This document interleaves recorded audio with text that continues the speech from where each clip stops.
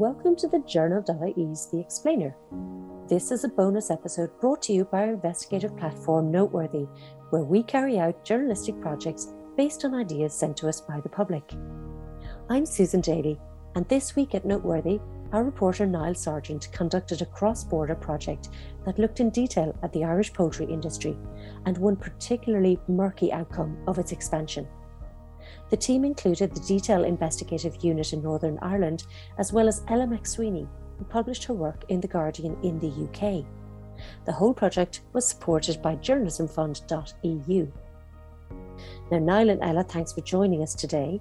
We are going to be talking about that age-old story of the chickens and the egg, but with an industrial scale twist, because poultry farming is playing a big economic role in the border region on this island and has been described as a farming and industrial success story. So Ella, just how important is the sector now and why is it growing so much? Yeah, it's great to be on. Thanks for having me, Susan.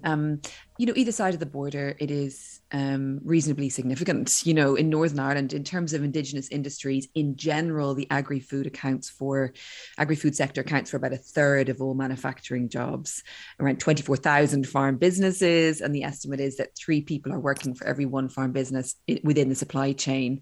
Poultry is an important part of that.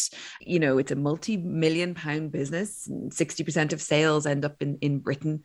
And it's hard to get your head around, there are 25 million poultry birds in Northern Ireland. So that gives you a sense of the scale of it, how intensive it is as well. And, putting aside the question, which I think is important, about the quality and pay and conditions associated with some of these jobs, you can say it's a significant employer. In Ireland, the industry is very much concentrated in North Monaghan, as it has been historically for quite a while. And again, rural part of the world, important employer in those areas.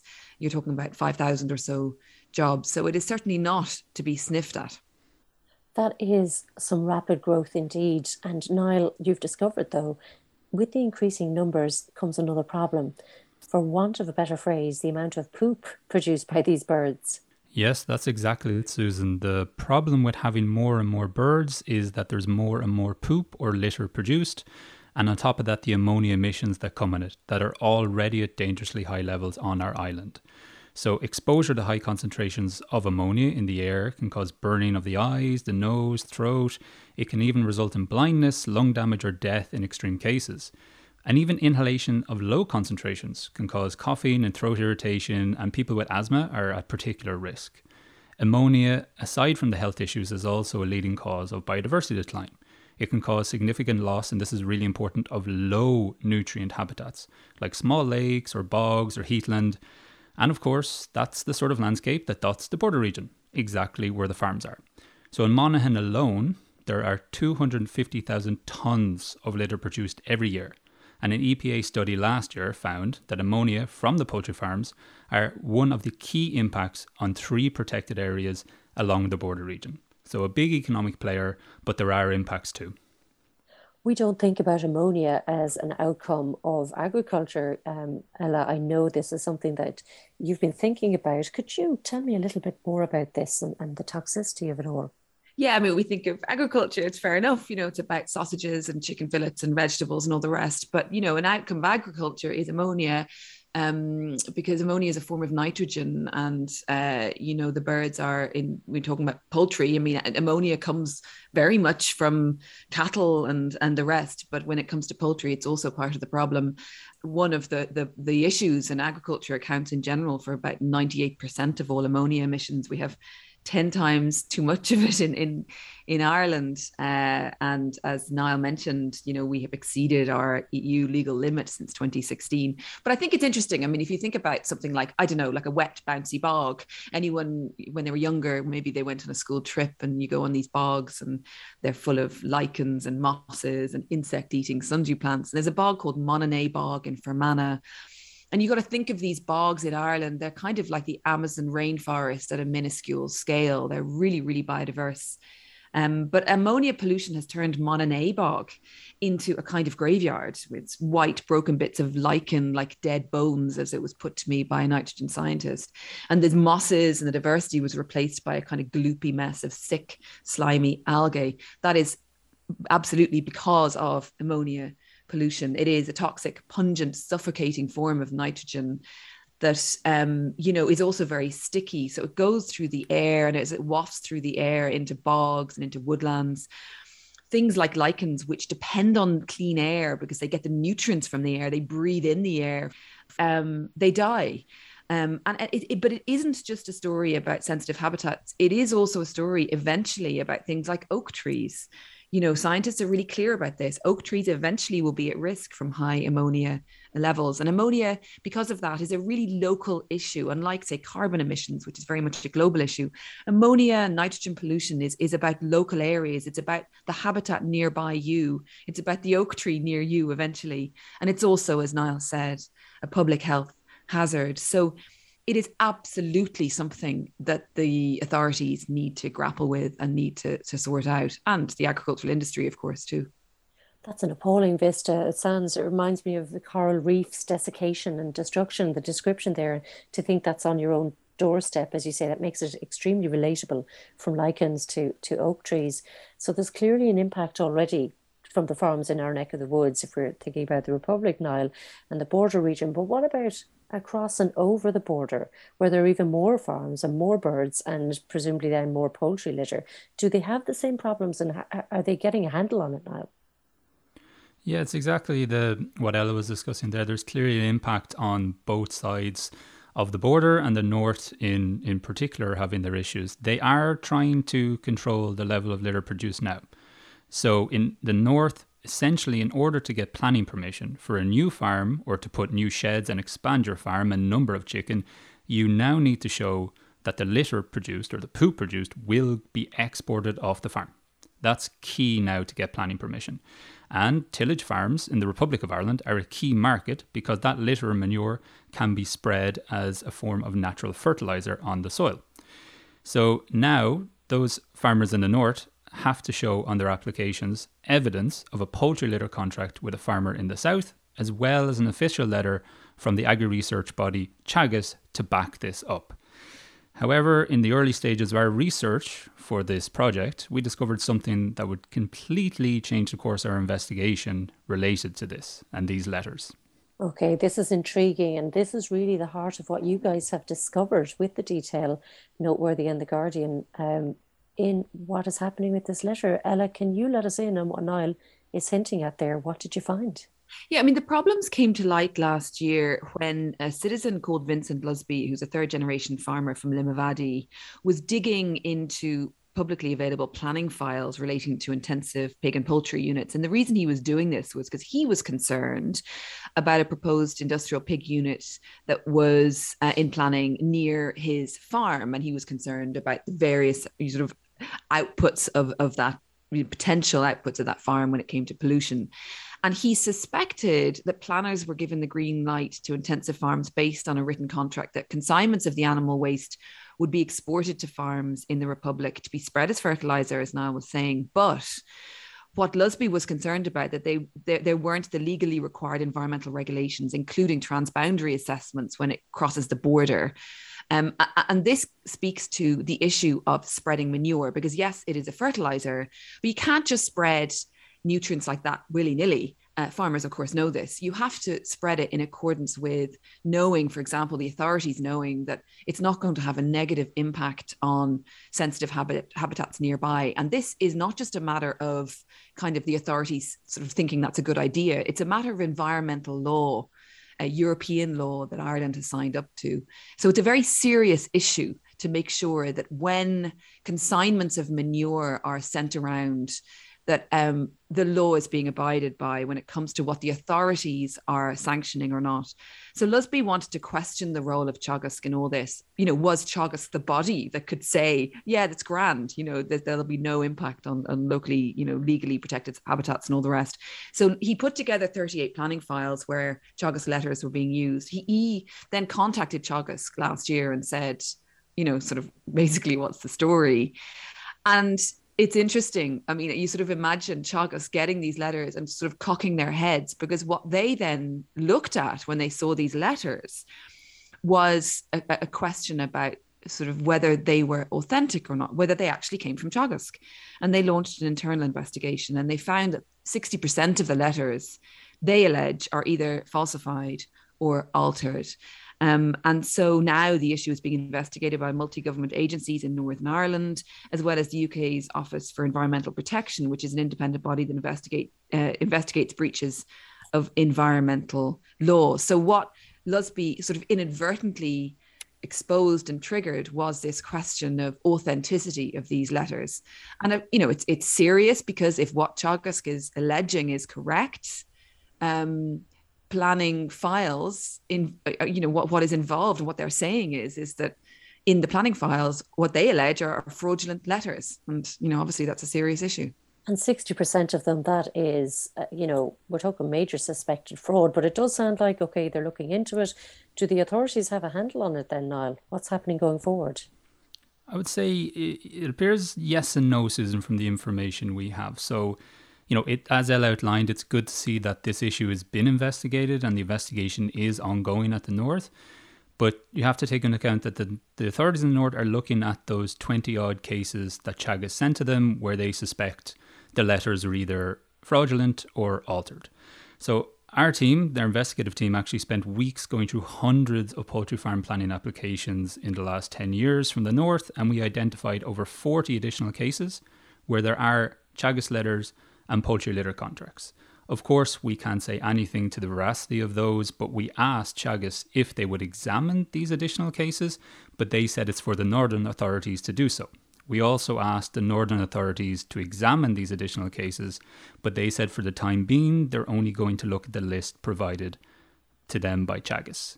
So there's a gap there, and we ourselves went and talked to as many farmers as we could in the Republic who are said to be receiving the litter in all of these cases.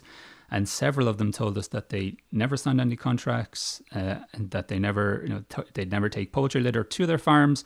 And in total, those farmers are said to be receiving over 7,000 tonnes of litter per year. So you're talking about a few hundred lorry loads a year of litter that are said to be coming to the Republic that are potentially unaccounted for. So there's still significant issues to be resolved with this ongoing inquiry. So you've had farmers themselves, Niall, say to you, that's not my contract. I don't know anything about this litter. And meanwhile, this litter is sort of disappearing into the ether because it's certainly not going where, the producers were saying it was going. Yeah, that's it. So we're facing into that. We couldn't trace down where the litter may be going exactly, but we know that once that litter is leaving the farm in the North, there's essentially little to no monitoring in the South to confirm that litter is arriving at the proposed destination. So records we have seen from local authorities and state agencies in the Republic of Ireland show that there's a real lack of confidence or strength in the regulation of the industry or the regulatory system here for poultry litter. Now, unconnected to the Teagasc cases, we do know that there have been cases of illegal dumping or unlicensed storage of litter in the North, with 11 cases discovered by the Department of Agriculture in the North between 2015 and 2017. And these were just during routine farm inspections for other issues. They're vague on the details. They wouldn't give us the locations, the farms involved, but we did get photo evidence released to us through Freedom of Information, and you can see they're significant litter piles, and in some cases they're close to protected water areas and they're having an impact off the farm. So it's fairly significant what's going on there, the potential impacts of this issue. And Ella, that's something you were working on as well. Were you surprised to see these sort of litter piles and the photo evidence and wondering where the litter has gone? Have you any take on that? I mean, I think, people listening might think, okay, this is all sort of the detail and what does it all matter? The reality is that we need to make sure, if you have a system of food production where the outputs are food, and that's fine, we need to make sure that the authorities have a very strong handle and oversight and enforcement role in making sure that it's all done correctly, and that the outputs that include pollutants like ammonia and also nutrients that can cause serious water pollution. And remember, we're in a water pollution crisis in Ireland in terms of what we're dealing with at the moment. We need to have absolute confidence that the authorities are across this. And I think what the investigation has thrown up is the confidence there? Are the authorities sufficiently across this, either side of the border, in terms of, one, making sure that all, planning files include absolutely, verified, authentic documentation, which I would say is a basic level requirement. And two, then the broader issue that I think, people like Vincent Lusby are trying to raise, which is, even if all the documentation is correct, where and how is the manure being spread? And is it being spread in accordance with environmental law? And is it being spread in a way that doesn't, that we can be absolutely confident that doesn't cause damage, especially to legally protected habitats? So, what investigations like this do are throw up more questions, I suppose. And, I think that the authorities now clearly have a job of work to do to up their game and make sure we can have that confidence that, when it comes to agriculture, that the outputs are not causing pollution problems. And remember, as we've said, these are pollution problems not just for the environment, they're also for public health. Absolutely. So, Niall, as outlined there by Ella, things are clearly going to have to change. But there is an inherent problem in terms of, look, this investigation is happening and your project has brought a focus on that. But what's the issue? Yeah, so like you said, the Northern authorities are investigating this issue, keeping a closer eye now on litter export documents, which is very good news, obviously. But authorities on both sides of the border are still pushing for further expansion of the industry. As Ella mentioned earlier, there's an agri-expansion policy in the north that has played a big role in the expansion of the industry to date. We have similar proposals or policies in the south for continued expansion. So you can see there's an issue there if the numbers keep going up, and we already have an issue of the control of where the litter is going.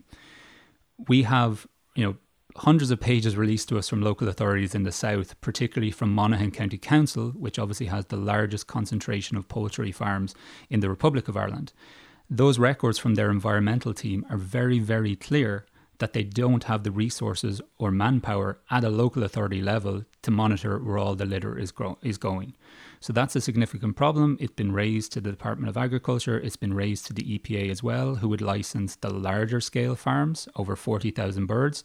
But the authorities are at a local level are still very concerned that the resources are not there for them to adequately monitor that litter is going exactly where it's supposed to be from the source to the end farm.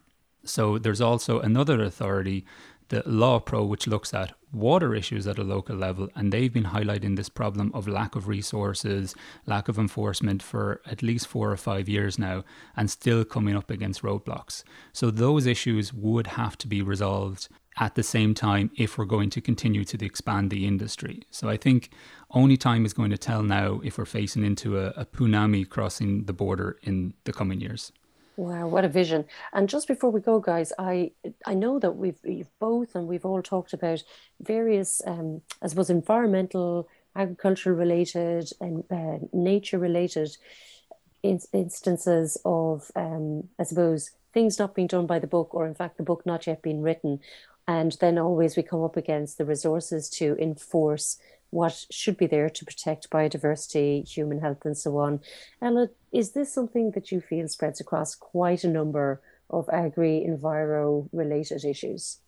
I think it's very hard to be able to say that without further investigations. But I think what is really clear from investigations like this is that, enforcement costs money. It's expensive to oversee things. Penalties need probably to be sufficient to deter bad behavior. And I think, especially in the light of Brexit, the cross-border situation needs to be seriously looked at.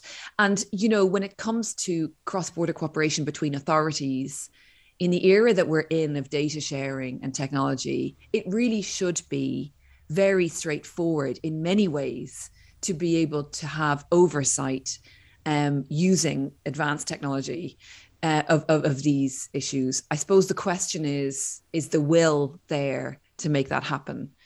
We talk about, this sort of word sustainable and sustainability, which, eventually just becomes meaningless. But we talk about sustainability. What is clear from this investigation is is that you cannot make a claim of sustainability where the authorities don't have a handle over the waste that is produced. So, these issues matter from a point of view of how you sell the products themselves. So for the agri-food industry in general, it should matter. And then from the authorities' point of view, it's sort of like they have one job. And clearly at a local level, local council level, at a national level for the two jurisdictions, and then from a cross-border perspective, that job needs to be reassessed, and there needs to be a new way of dealing, or an enhanced way of dealing with the waste that comes, because as we have said repeatedly, we are talking about pollution here. We're talking about pollution for our environment that we share, that none of us own it, we share it. And we are also talking about pollution that causes serious public health problems. So, these are serious issues that need addressing. And one can only hope that investigations like this shine a much needed light on them. And I have no doubt there are a multitude of investigations that can be done in this area, but, this is a start. That's a great point, Ella, and thanks so much to you and Niall for shining a light on this with your investigation.